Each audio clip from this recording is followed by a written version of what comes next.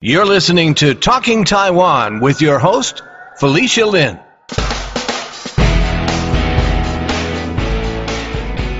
Ed Lin is a native New Yorker of Taiwanese and Chinese descent.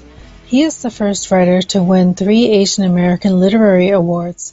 The last time we had Ed on Talking Taiwan, we spoke about Ghost Month, his first book in the Taipei Night Market series of mysteries. Since then, he's written a YA novel and now 4 books in the Taipei Night Market series. Death Doesn't Forget is the latest book in the series, and it will be published in July. This episode of Talking Taiwan has been sponsored by NATWA, the North America Taiwanese Women's Association. NATWA was founded in 1988, and its mission is 1. To evoke a sense of self-esteem and enhance women's dignity. 2. To oppose gender discrimination and promote gender equality. 3. To fully develop women's potential and encourage their participation in public affairs. 4. To contribute to the advancement of human rights and democratic development in Taiwan. And 5. To reach out and work with women's organizations worldwide to promote peace for all. To learn more about NATWA, visit their website, www.natwa.com. Without further ado, here's our interview. Welcome to the podcast, Ed. I should say welcome back. Oh, it's an honor and a pleasure. It's been a while. So you can say Yeah. as well. Yeah, I think the last time I spoke to you was 2014 because I was going back through my notes in the past episodes as I do if somebody's a repeat guest, and it was 2014 that you're here. We talked about Ghost Month, which interestingly enough was the first book in your Taipei Mystery series, right? This is true, yes. Yeah, and we were introduced to your main character, Jinan, and Jinan has gone through a whole bunch of adventures, and now you have 4 books in this series, and we're going to talk about the latest, which is Death Doesn't Forget. Yes. So I'm wondering, did you plan out the novels in the Taipei Mystery series? I'm curious because I know other authors, like, a little author, we know J.K. Rowling of Harry Potter. We've heard stories that she planned out the 7-book series over 5 years. Did you do that kind of planning when it came to the Taipei book series? No, I tried not to have like any sort of preset notions of where the stories would go. I would just, with each book, I try to do something a little different, and I just try to push all the characters as far as they can go in that certain plot, and just try to pick up from there and see where the next book could lead. It's something I find interesting. If I just plotted it out, it would be really uninteresting to me. I wanted it to feel organic rather than something that was meticulously planned. I mean, a novel shouldn't be like a 401k or retirement, which is something you really should carefully plan. For people who haven't, and I can't imagine why they wouldn't have read any of these books, but for people who haven't read any of your books in the Taipei Mystery series, how would you describe Jinan, your main character? He is a guy who, at first, when he was young, his family ran a night market stand that he pretty much hated and wanted to get away from it. But circumstances have brought him back to Taiwan, back to the very night market stand that he hated so much as a child. And he has found that he has some facility in terms of operating it, and he's brought it to a new level, especially now that, being a foodie is pretty much a worldwide kind of thing. He becomes mixed up in quite a few murders and other crimes that happen in Taiwan because of, a night market in Taiwan has just so many crossroads to it. So he is standing right in the intersections of many things. Right. And how would you say, without, giving away too much, we don't want to give away too much, but how do you think he's evolved throughout the four-book series? I feel like he's becoming less selfish and becoming more aware of his own place in terms of his relationships with his workers, with his girlfriend, and with his family. Even though at this point he is an orphan, just because these other people are gone doesn't mean he doesn't have a relationship with them anymore. And I guess in a way that kind of mirrors Taiwan's status. I wanted Jingnan to be an orphan because Taiwan is kind of an orphan in terms of world affairs. Uh, an official orphan, but unofficially still has many ties with many countries, including Hmm. the U.S. Hmm. Okay, that's an interesting parallel. How did you come up with that premise for Death Doesn't Forget? Well, with each book, I do something different. And with Death Doesn't Forget, I was thinking a lot about the Aboriginal communities in Taiwan and how, even though many are recognized, there are still some that are unofficial and not recognized. Ironically, the Ketagalan, boulevard that is outside the presidential building that is named after the tribe. That tribe itself is not officially recognized, and so it becomes this kind of question about visibility in Taiwanese society because it's not really. I mean, even though there are like earmarked seats in Congress as being for Aboriginal representation, there's so much that Aboriginals have no say in whatsoever. Say like a lot of trade deals that Taiwan goes through. Um, it seems that a lot of the economic gains in society have bypassed Aboriginal communities, and they still face the destruction of whatever remaining lands that they have. Hmm. And so I kind of wanted to bring that to the forefront of this book. I had earlier had each book sort of pegged towards like a holiday in Taiwan, Hmm. um, but that is kind of biased towards like the lunar calendar of like people of Chinese descent who came through. But I wanted to for this book to swing it back to the original inhabitants of the land. And the thing is that a lot of the people of Chinese descent through millennia who come to Hmm. Taiwan, Hmm. they have Aboriginal blood because of interbreeding and stuff. Hmm. Hmm. And so I wanted to bring that awareness. Like this is not like some foreign community to you. These are literally your brothers and sisters. Hmm. Hmm. And ancestors. Yeah, that's very interesting. I thought it was interesting the way that the characters were representative of all different groups in Taiwan society. I'm also curious, so when you write a book, I imagine then you probably take a similar approach to your answer to my previous question, because I was going to ask, like, do you know how it's going to turn out in the end when you start off writing, or do you let the story unfold and take turns while you write? I generally have an idea of where how a book starts, how it ends, Mhm. Mhm. and then I just sort of try to get there. But when I'm about three-quarters of the way through, I start at the end and go backwards a little bit. Oh, interesting. It just helps. Everybody Yeah. has their own writing Sure. process. Yeah. Yeah. For me, that's what I do. Okay. Interesting. I feel like the way that you describe Taipei in this novel, that Taipei itself is like a character in the book. And I found myself thinking about the different parts that you mentioned in there because I did live in Taipei for a short time.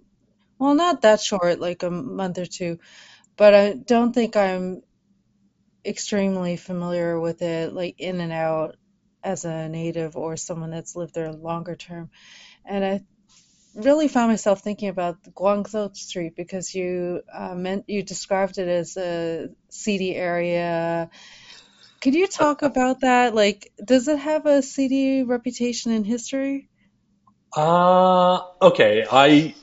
I don't know if it has a historically seedy Huh. history, but the last couple of times I've been to Taipei, Hmm. it's that Guangzhou, like west of Longshan Temple. I Yeah, don't know if you've yeah. walked down the street before. Okay, Yeah, you're I a don't know woman if I too, have. Yeah, but if you're a guy and you're yeah. walking past these things that Uh-huh. have, arcades and Yeah. are what are those, the grab machines for like Oh, yeah, stuffed that toys. grabs the Yeah, the stuff, claw the machines, the toys. claw Yeah, the claw. machines. Right, right, right. But Yeah. they, so once you're walking by there are a number of women in the streets, like, who are kind of camouflaged by that level, who will like the claw grabbing, will grab like men and like try to get you to go upstairs and like hang out with the women. It's like, whoa. Uh, I mean, the first time this happened, it was like almost 10 in the morning. I'm like, come on, give it a rest, Um, but ironically, you have to head down this boulevard to get to this Aboriginal market that was established by the city, or I guess the country government. Uh-huh. They had established this Aboriginal business sort of complex. Uh-huh. I don't know when it was launched, maybe in like 2014, 2015. Okay. But it was a place where they were training Aboriginals how to run their own business. Oh, okay. Um, and it was launched with great fanfare. There were like photographs of like government officials there and everything. But when I went to visit, there was pretty much nobody there, and the places where they were supposed to have their businesses, there was only like one open, like Oh one dear. restaurant open. And I stopped by, and I started talking to this woman who was running the market, and she said, "Yeah, nobody ever comes here." Oh dear. Uh, like you're the first person who's come in today, and Oh boy. I was like, wasn't this like a program that was meant to Right. train Aboriginals how to run their Mm-hmm. own businesses? Mm-hmm. And Mm-hmm. she said yes, but they're training us to how to operate a night market stand when. In our culture, at night, the family's supposed to be together. We're not supposed to be Oh, running a business. And so there was that big interesting. disconnect Oh between my like, goodness. the Wow. government trying to do something good, Mm-hmm. and it's completely out of touch with the cultural. Right. Uh, Oh. yeah. So since Taipei is kind of like a character in the book, I wonder how would you describe Taipei?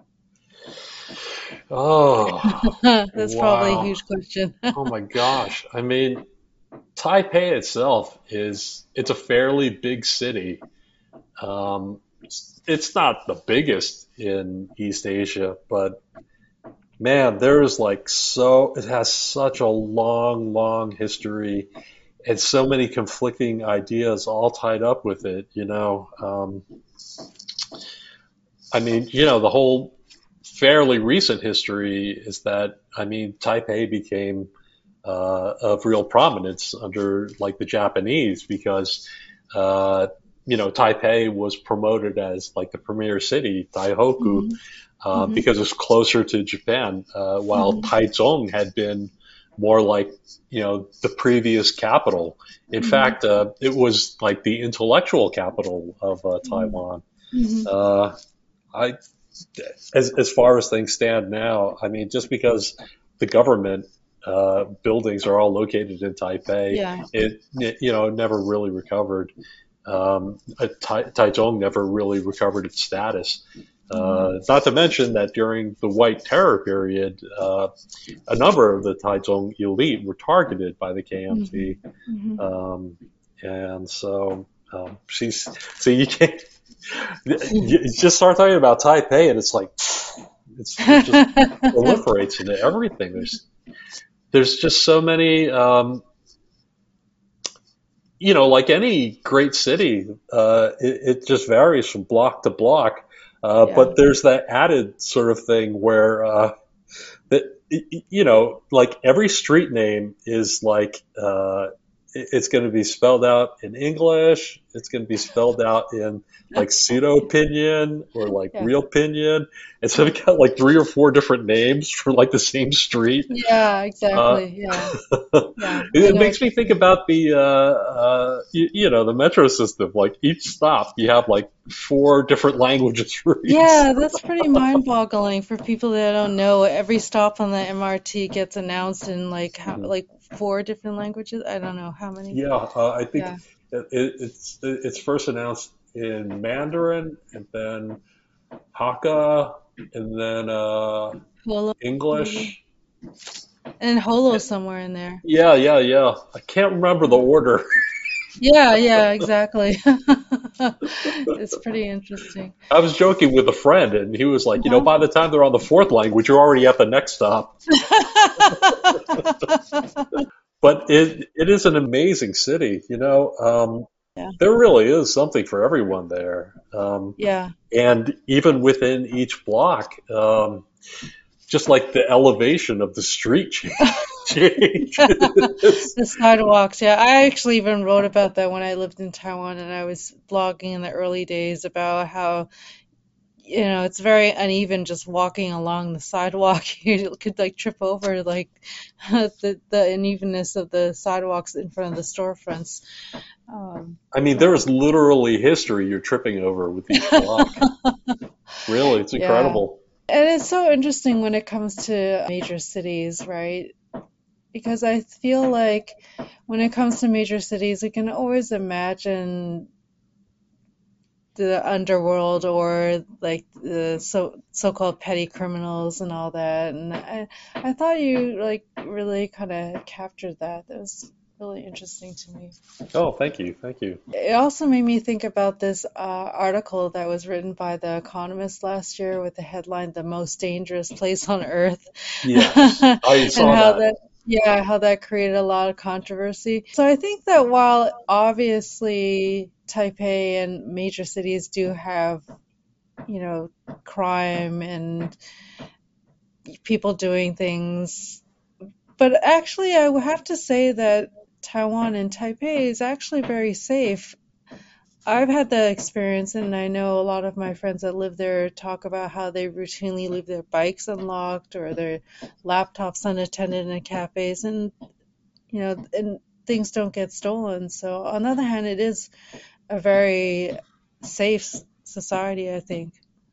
Absolutely. And, organized crime, I have to Yeah, say this. I mean, whenever there's a natural disaster or like, uh, an earthquake or a building burning down, like the gangsters are the first ones on the scene with relief for people with like food, blankets, really, I didn't know that. helping and everything. Yes.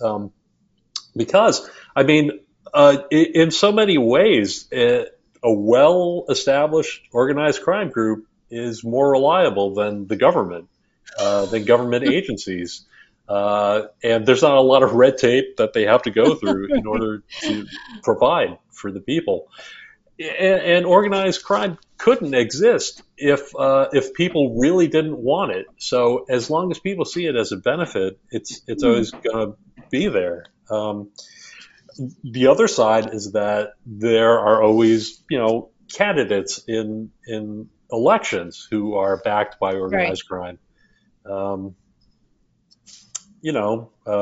it's technically, it's not illegal to belong to an organized crime group. You just have to register.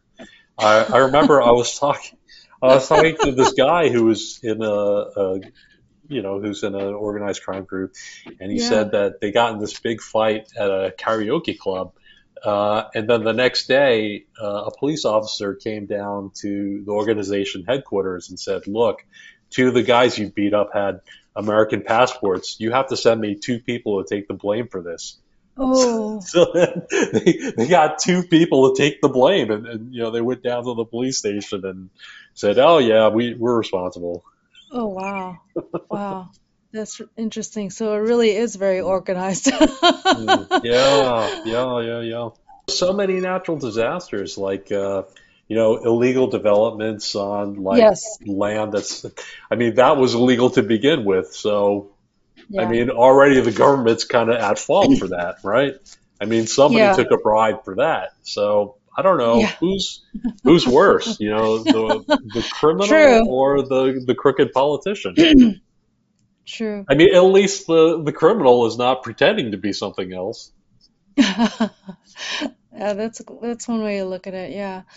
You really painted a picture of the diversity of Taiwan society, like the different groups we talked about, and you've also interwoven in their history and the different, like people's social standing, the tensions between the different groups, like the people that came over from China, the so-called Taiwanese that were probably have some ancestry from the Han that came over from China at some point, and then perhaps intermarried with the indigenous people, all that. I'm wondering if it was intentional, the way that you wove this all in, because I felt like it was, in a sense, educating the reader who, especially if they don't know anything about Taiwan, it was a way for them to learn about Taiwan's history and society. I mean, if you don't know much about a country, you kind of think of the people as a bit monolithic. Uh, but just a little deeper look at Taiwan, and people have incredible differences. There's incredible diversity to the people living there. And there's the question of like new immigrants who come in, Yes. the people who have married in, and then, the contract workers, like, I kind of think about the situation that they're in, like a lot of the migrant workers, like from the Philippines, who have to Hmm. report to their dorm by like 9 o'clock Hmm. that night, otherwise they Hmm. get penalized, and Yeah. and they subject themselves to such rules as like, wow, this is not too different from the migrant workers who come into the U.S. It might even be a Sure. little Yeah. worse because you can't Hmm. simply cross the border. You got to take Hmm. a ship or a plane back home. Right. Um, yeah, I mean, there are so many great things about Taiwan, and so many ways that it still needs to get to a more equitable place. But I mean, in terms of East Asia, I can't think of a place that's like more tolerable. I mean, we're looking at the Economist article. They called it the Yes. most dangerous place on earth, and yet Yeah. when you're there, there's a certain there's a real island mentality. Like people in Taiwan will kill themselves to help you. Like even as a stranger, it's like unbelievable. Um, did I tell you that I was a little lost in Taichung, and like this woman was like trying to help me at the bus stop, and when the Okay. bus came, she said, "You should get on this bus." And Oh. like I was fully prepared to like walk the mile or two or whatever, Yeah. and Okay. like she pushes me on the bus, and she yells to the driver, "Tasu Wyran!" He's a foreigner, like to take care of me. And then the bus takes off, and I don't have any change in my pockets at all. I can't even pay for this bus ride. This mother nudges this young girl to give me the change to pay Oh, for the bus wow. fare, and like Oh. I was like, wow, I cannot. Yeah, Oh, wow. everyone's so nice here. It just kills me. Yeah. Even the gangsters are really nice. Yeah. I Yeah, as you mentioned. yeah, I met this guy. There was this husband and wife. Like the husband belonged to one faction, the wife was in another faction, Oh. and I was eating dinner with them, and like they knew I was allergic to seafood, and I picked up this like roll that had like shrimp in it, and I like, bit into it, and I was like, oh. And like the wife jumped across the table, a napkin to like grab, the shrimp away from me. Oh my God. Wow. Wow. Yes, yes. And now for a short break. Hello, listeners. We're going to be experimenting with some shorter form content, under 20 minutes long, and we'd like to hear from you. Would you like to listen to shorter episodes? What would you like to hear more of or less of? Email us at podcast@talkingtaiwan.com. We also have a special announcement for all of our donors, past, present, and future. We're giving all of our donors exclusive first listening access to upcoming interviews with Karen Lin, Democratic candidate for Justice of the Civil Court in Queens, New York; Qin-Chi Yang, a multidisciplinary artist who was recently inducted into the New York Foundation for the Arts Hall of Fame; Michelle Kuo, an attorney, activist, and author of Reading with Patrick, which is a runner-up for the Dayton Literary Peace Prize and the Goddard Riverside Stephen Russo Book Prize for Social Justice; Ed Lin, author of Death Doesn't Forget; and Joe Henley, author of Migrante. If you want exclusive access to these episodes and more, support Talking Taiwan by making a contribution to our GoFundMe campaign. We are so grateful for our growing listenership and all the support that we've been receiving. Now, back to the episode. Speaking of your characters, because you mentioned migrant workers, I'm very suspicious of one of the minor characters. And I think I could say that without giving away. But that I'm talking about Lynn, the wife of Frankie the cat.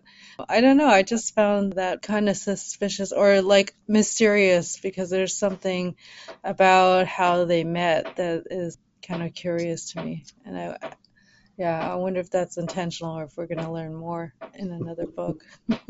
Are you telling me that somebody's backstory isn't checking out with you? No, I'm just like, because that third envelope, and how, she's somehow connected through his brother, and I'm like, wondering about that. I don't know. Did you hear about this thing? Like during the White Terror period, like everybody just burned all their documents, all their papers, just so they're the one that were smart, yeah. Yeah, never mind the keepsakes and the mementos. They could find something to hold against you, just burn it all. Yeah. And I still kind of feel like, I mean, even though martial law has been over and everything, people are still reluctant to put almost anything in writing, I mean, particularly like opinions stuff, Sure. Yeah, and even reserved in how they talk, Right. I mean, definitely more so than like, Chinese people. Yeah, there's definitely that trauma, that memory. Okay, so let me see, what else did I want to ask? Yeah, there's quite a few characters that I'm interested in that I wonder if they were based on somebody or if we're going to see them again, like the character, I'm not sure if I'm going to pronounce his name right, Paisal, the one that I describe as the leader of the Aborigine men's support group. Was he modeled after somebody, or? Well, he's always been around. Okay. He's a guy who is just trying to uplift his people, Yeah. By any means necessary, as someone once said. Yeah. Right. How much of the book is based on real people or organizations? I try to stay abreast of what's happening in Taiwan.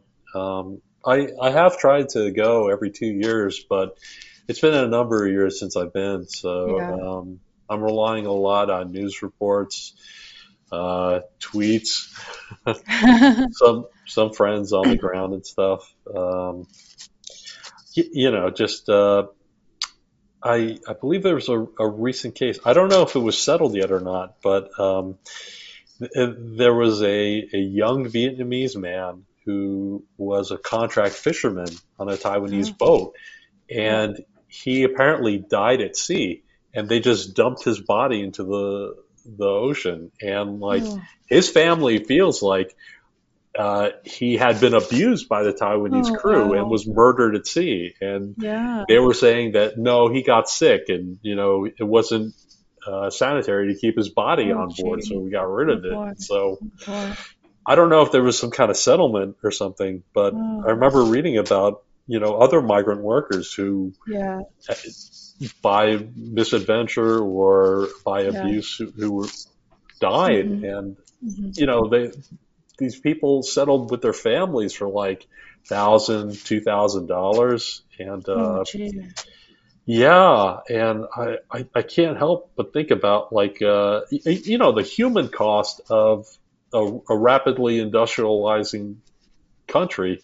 Hmm. Um, it's borne by a lot of migrant workers right now, Hmm. rather than Hmm. like Taiwanese citizens, Hmm. like the really hard work. Um, so that really gets to me. That's something Hmm. that I want to write about, Yeah, and voice, even though it is like a fiction book, a sure. mystery. Yeah, There's has yeah. to be a truthfulness to the book itself. Absolutely, sure. Yeah. Yeah, that's very interesting because that subject has come up on this podcast and it has come up in the news a lot more. There's been some coverage related to COVID. When you meet with these people that are your sources, or like you said, you've met with people from organized crime, and do you have a translator with you, or how do you communicate with them? Very interestingly, many of them speak English, Oh, uh, okay. but I have had translators. Yeah, Yeah. yeah. We did touch upon that, but I'm just curious, are any of the events or things inspired by actual crime cases or local stories that you've heard about in Taiwan? Um, I never take anything directly. I just Yeah, try to think about yeah, some of the people that I yeah, know or that I've yeah, heard of, and yeah, put them in kind of extreme yeah, situations. right. I feel like when anybody is desperate enough or feeling cornered, that they're capable of monstrous things. You know, Yeah. Mm, whether killing somebody or like even mm, torturing somebody. mm. I'm also really interested in the idea of this orphan brigade that you talked about in the book. Yes. And as I thought about it, I don't know if there's a connection, but it actually reminded me of the Taiwanese baseball teams that they're formed during the Japanese era. Like it's as if anyone's seen Kano, you're familiar with this and like how during the Japanese era they had these baseball teams that they they claimed were like very diverse. They had Japanese, they had local Taiwanese, and they had indigenous players, and they became quite popular and were actually even seen as national heroes. And I couldn't help but wonder if the Orphan Brigade was maybe inspired by that because that made me think of that. The Orphan Brigade itself, I don't know if it was created for the media or if there really was one that seriously trained. I've only read about it, but I haven't read about anyone actually serving in it. Hmm. But of course, Frankie himself was used as part of that media operation to sort of like one particular group to focus on for the U.S. media. Like, here, your war dollars are going to this, to fight communism. These young orphans will have their revenge on for the death of their fathers and everything.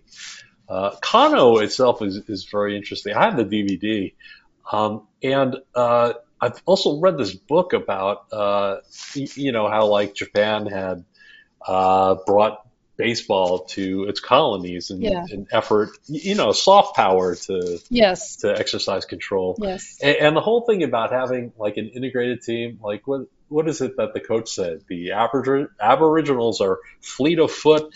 The Taiwanese are great fielders, and the Japanese are great batters. It's a perfect team. It's a dream team kind of thing. Hmm. But Hmm. that Hmm. was also like in the context of like, yes, they're going to be a great outpost of Japan here, you know. Yeah.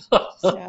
Yeah. But fortunately, the baseball tradition has continues in Taiwan, and Yeah. as Chinese Taipei, Taiwan has won a number of championships Hmm. Hmm. in Little League. one could argue that Yeah. is like, Taiwan's soft power.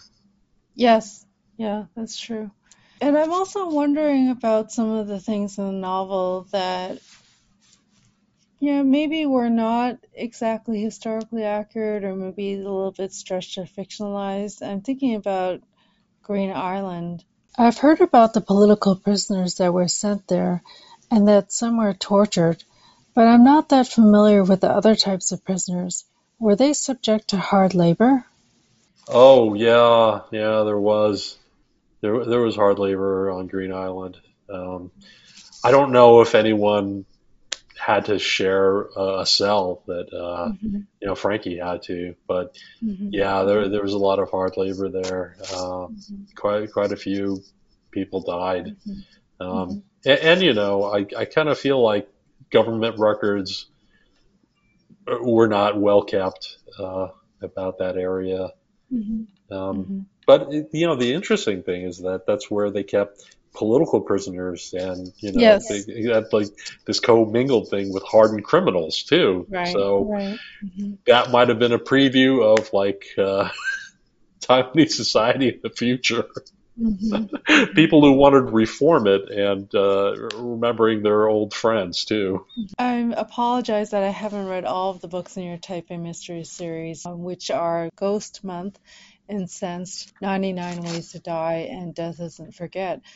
But it seems to me like there's a common thread or themes obviously related to death, right? They are murder mysteries, so there's some death and superstitions and cultural customs. Did I get that right, or what would you say are the common themes or threads? Well, I mean, death kind of has to be. Someone asked me before, like, why does there have to be murders in every book?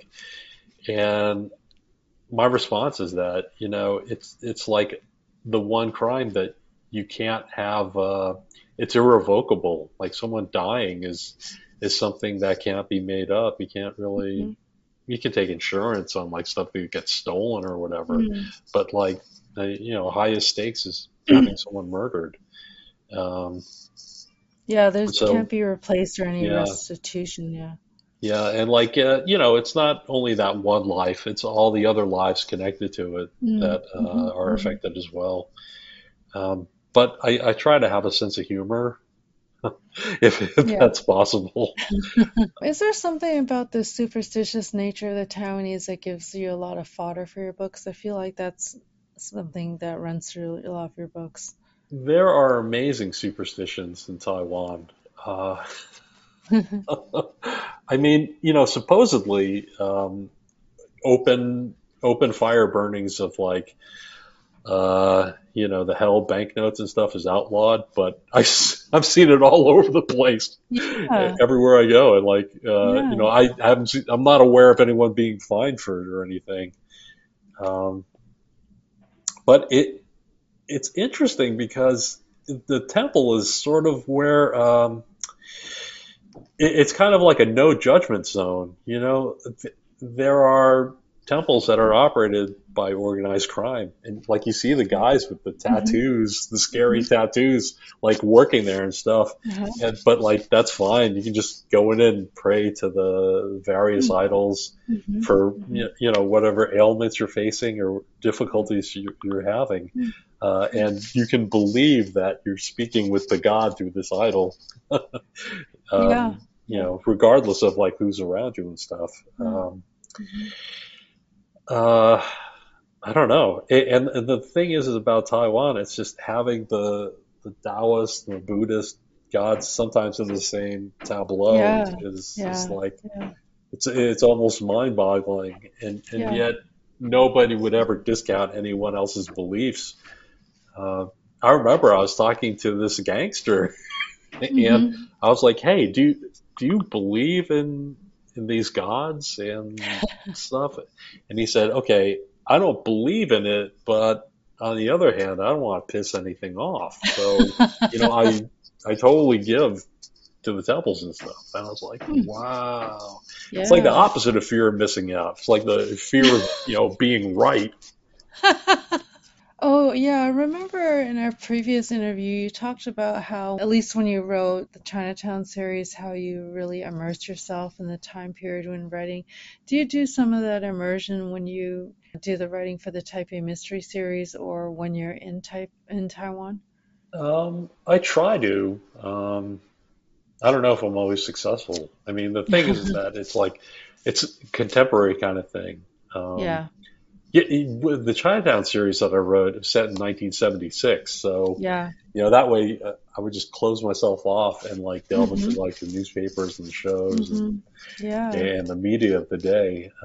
But like now, it's like things could actively change and stuff. yeah. Um, I mean, for the Trump years, they were pretty good for Taiwan, weren't they?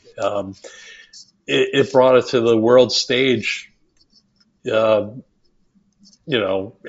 maybe not as like a great place, but like a new potential flashpoint again and again and again.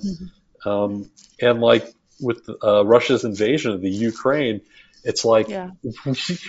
everybody just stop bringing up Taiwan. You're just giving China more ideas. Just stop it. I kind of feel like China, overall, China may not really care so much about reclaiming Taiwan. The thing is that they don't want Taiwan to talk about being independent or anyone else to talk about it. If Taiwan just said nothing, China would be okay with it. I kind of feel it's like a real Chinese mentality. It's like we won't have any problems if we just stop talking about them, right? So That's like a if very interesting point. yeah, if Taiwan was just hardcore about we are the Republic of China, we are a part of China, blah blah blah, you know, Xi Jinping would be like, okay, they are a part of China. It's just when these moves towards like the Japanese unofficial embassies calling it Japan Taiwan relations, and like China's ears go, huh? Yeah. Taiwan, Taiwan. There is no Taiwan. It's China. Taiwan province. Oh my goodness. I do have to say, Ed, oh my goodness, I can't even remember what year it was, but I think it wasn't that long after I came back to New York after living in Taiwan. I went to one of your book readings. I think it was at the NYU bookstore on Broadway, like around near 8th Street around there. And it actually left an impression on me because, well, I don't know how many book readings I've been to before then, but I like the way that you did your book reading because you're very animated, the way that you read and you did the characters and stuff, and that always left an impression on me. And I thought, well, if I ever do a book reading or something, I'm gonna, put some feeling into it that way. So I I feel thought like that a was book really cool. reading it's an event, and the author it's something that the author should just launch Yes, themselves into. Really, I yes, mean, no one else can read your book like you do. No one else knows your characters like you do, and you have to create this experience. People came out for your book launch. They didn't just hmm, buy it on Amazon or something. hmm, They came to support whatever store, right, had you. It should be right. special. It should be memorable. It should be like performative. Yeah, yeah, yeah. But not everybody does that or thinks that way. But they should. Yeah. I mean, there's what's worse than going to a reading where the author's like, oh, oh, Yeah. oh, oh. It's like painful for the author and the audience. Yeah, like they're gonna forget if they don't the lines of their book if they lift their eyes from the page. Oh, I also noticed that with this novel, Death Doesn't Forget, you switched from first person narration to third person. I'm yes. wondering why that is, and does that indicate that there's going to be more books in this series, like a spin-off book that centers around another character? Oh no, I just try to do something a little different with each book, Okay, and in this one I happen to go into the third person. I had been reading a number of books by this author, James T. Farrell. He was okay, an Irish American author, probably best known for Studs Lonigan. Studs okay. Lonigan, yes. Um, really fantastic. James T. Farrell not only created the trilogy of you know, studs, but he also had a pentology of the Danny O'Neill series. Hmm. And it's all written in the third person. And it's really great how he juxtaposes like this Irish American family with more recently arrived Irish immigrants, and just all living together and all having these issues, and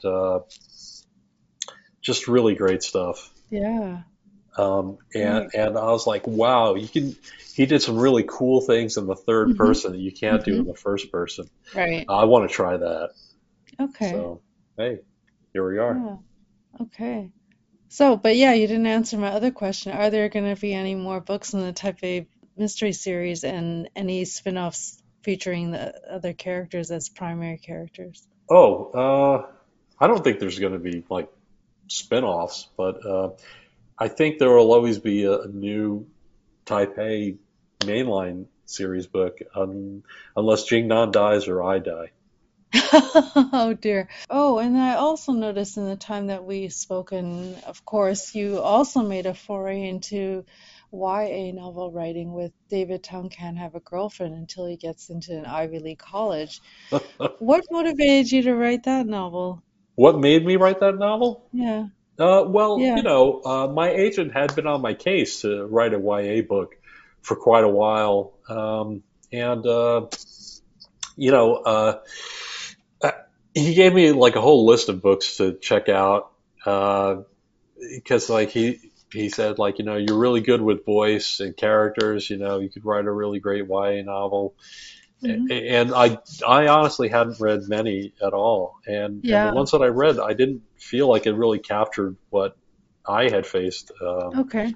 in my childhood and stuff. Right. And so I was like, this is the deal. This is like a young Asian American kid, Yeah, forced to work at his family business while yeah, also expected to do really well in school. yeah. And so that's kind of his story. And the thing is, I pulled a lot of things back from college, Hmm. in order to do it, because I didn't grow up in an Asian majority town, while Right. David Tung does. And Okay. so I wanted it to be this opportunity where, like, I'm not going to give any space to, like, white racism. It's all going to be about, like, these Asian people and like problems that we have amongst ourselves. Okay. We're going to talk about Okay. ourselves here. Yeah. In this upscale New Jersey suburb, and also in like this Chinatown Chinese Uh-huh. school. Uh-huh. Uh-huh. So what kind of feedback did you get on that from readers Everything and across the stuff? spectrum, Yeah. good and bad. But I don't live or write to Yeah. get feedback from people. It's Yeah. writing the book is always, for me, Hmm. and maybe for the kid I used to be. Yeah. No, because I mean, I think it's an interesting audience because I'm just thinking if the protagonist is a high school boy, are they reading? Are they even reading YA novels? Because maybe it's my impression, or I could be mistaken that girls are reading more YA novels.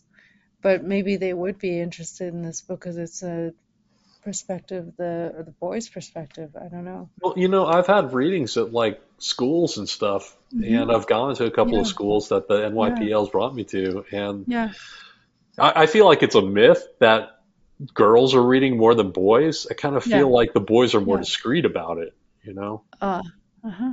Like the girls will Yeah. walk around holding the books or whatever, and the boys don't, it's not cool to like show that you're reading. They maybe got it in their book bag or something, but Uh-huh. yeah, it's just different. But I Yeah, feel like I don't think girls read more than boys. yeah, The yeah. girls might be better at like processing the information and Hmm. stuff, Hmm. but the boys are still checking it out. Yeah. Are you gonna write any more YA novels, do you think? I don't know. Yeah, yeah. Maybe.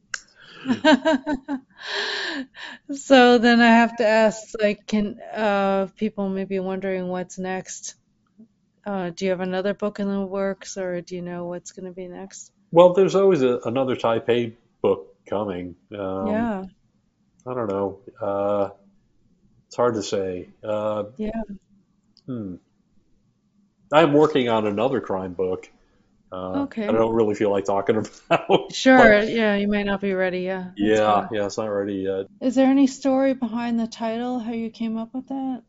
Well, I kind of wanted it to have a certain cadence to it. Death doesn't forget. Yeah.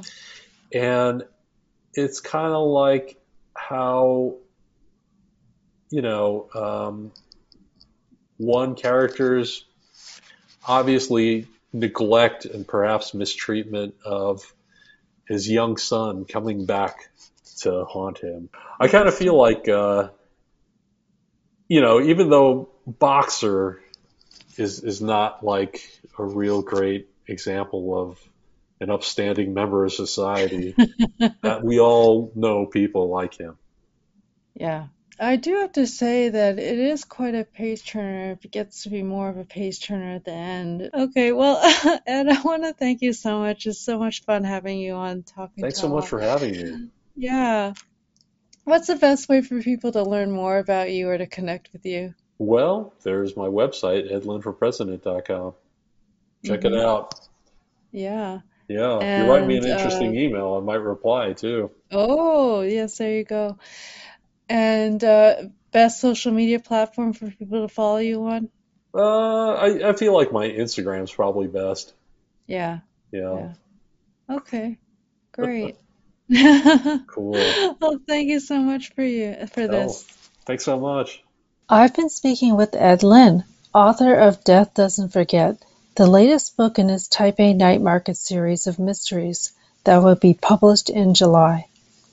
This episode of Talking Taiwan has been sponsored by NATWA, the North America Taiwanese Women's Association.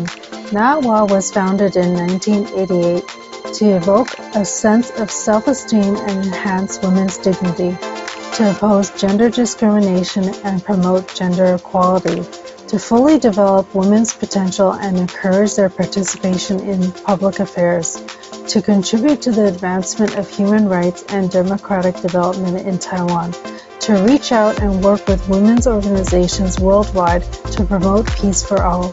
To learn more about NATWA, visit their website www.natwa.com. Now it's time for you to show us some love. We just found out that you can rate us on Spotify. Or if you're listening on Apple Podcasts or Audible, leave us a review there. It helps others to discover Talking Taiwan. To learn more about any of the items mentioned in this episode, visit our website, talkingtaiwan.com. There we'll list any related links. Thank you for listening to another episode of Talking Taiwan.